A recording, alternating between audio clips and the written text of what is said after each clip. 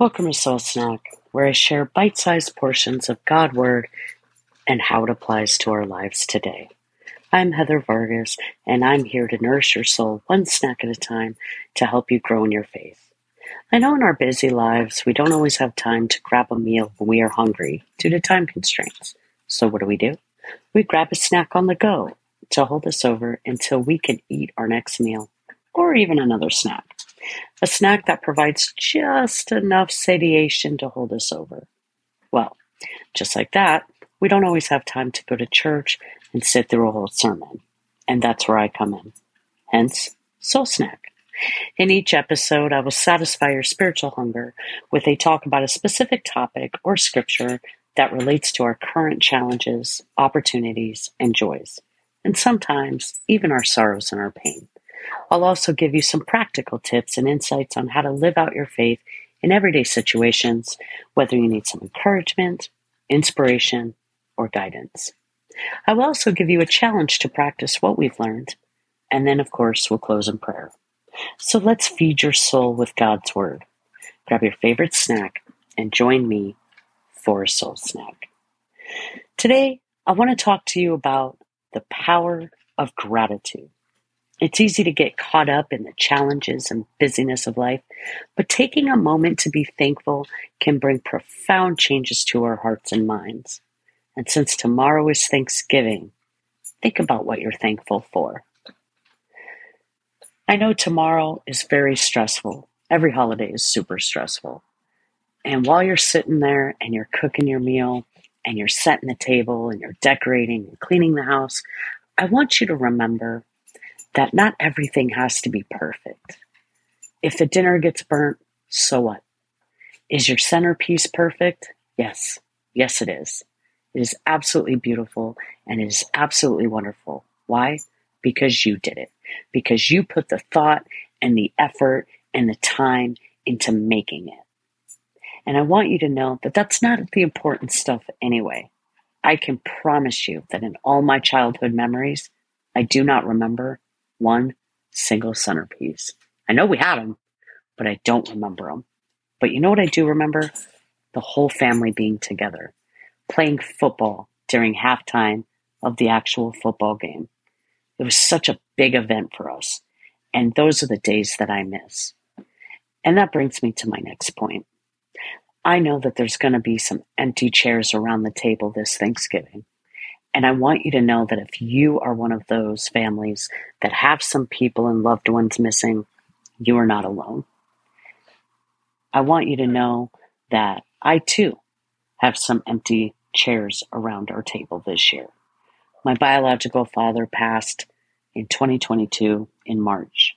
So this is the second Thanksgiving without him.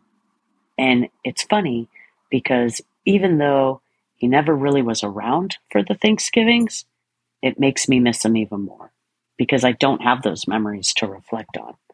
So if you're looking at that empty chair and you're missing your mom, your dad, your sibling, your grandparents, your auntie, your uncle, your third cousin twice removed, whoever it is, just know that they're with you in spirit and try to reflect on those good memories that you had with them. And they will always be there enjoying the meal that you prepared. So know that you're not alone. So let's get started about gratitude. So gratitude is a spiritual practice that is not only encouraged, but also essential for our well-being. When we express gratitude, we shift our focus from what we lack to what we have. It opens our hearts to the blessings that surround us daily, and it can lead to a more content and joyful life. So the attitude of gratitude. Gratitude isn't just about saying thank you. It's an attitude, a way of life. We should be thankful not only for the good times, but also the trials as they can lead to growth and strength. Remembering the blessings in your life is an act of humility. A heart full of thanksgiving. In Colossians 3:17, we are reminded, and whatever you do, in word or deed, do everything in the name of Lord Jesus, giving thanks to God the Father through him. This verse encourages us to approach everything that we do with a heart full of thanksgiving. The ripple effect. Gratitude is contagious. When we express thankfulness, we not only uplift ourselves, but also inspire those around us to do the same. Acts of kindness and gratitude can create a positive ripple effect in our communities. So, this week I challenge you to keep a gratitude journal. Each day, write down 3 things you are thankful for. Reflect on the small and big blessings in your life. By the end of the week, you're going to be amazed at how simple this practice can transform your perspective and bring you closer to God. Let us pray. Heavenly Father, we come before you with gratitude in our hearts.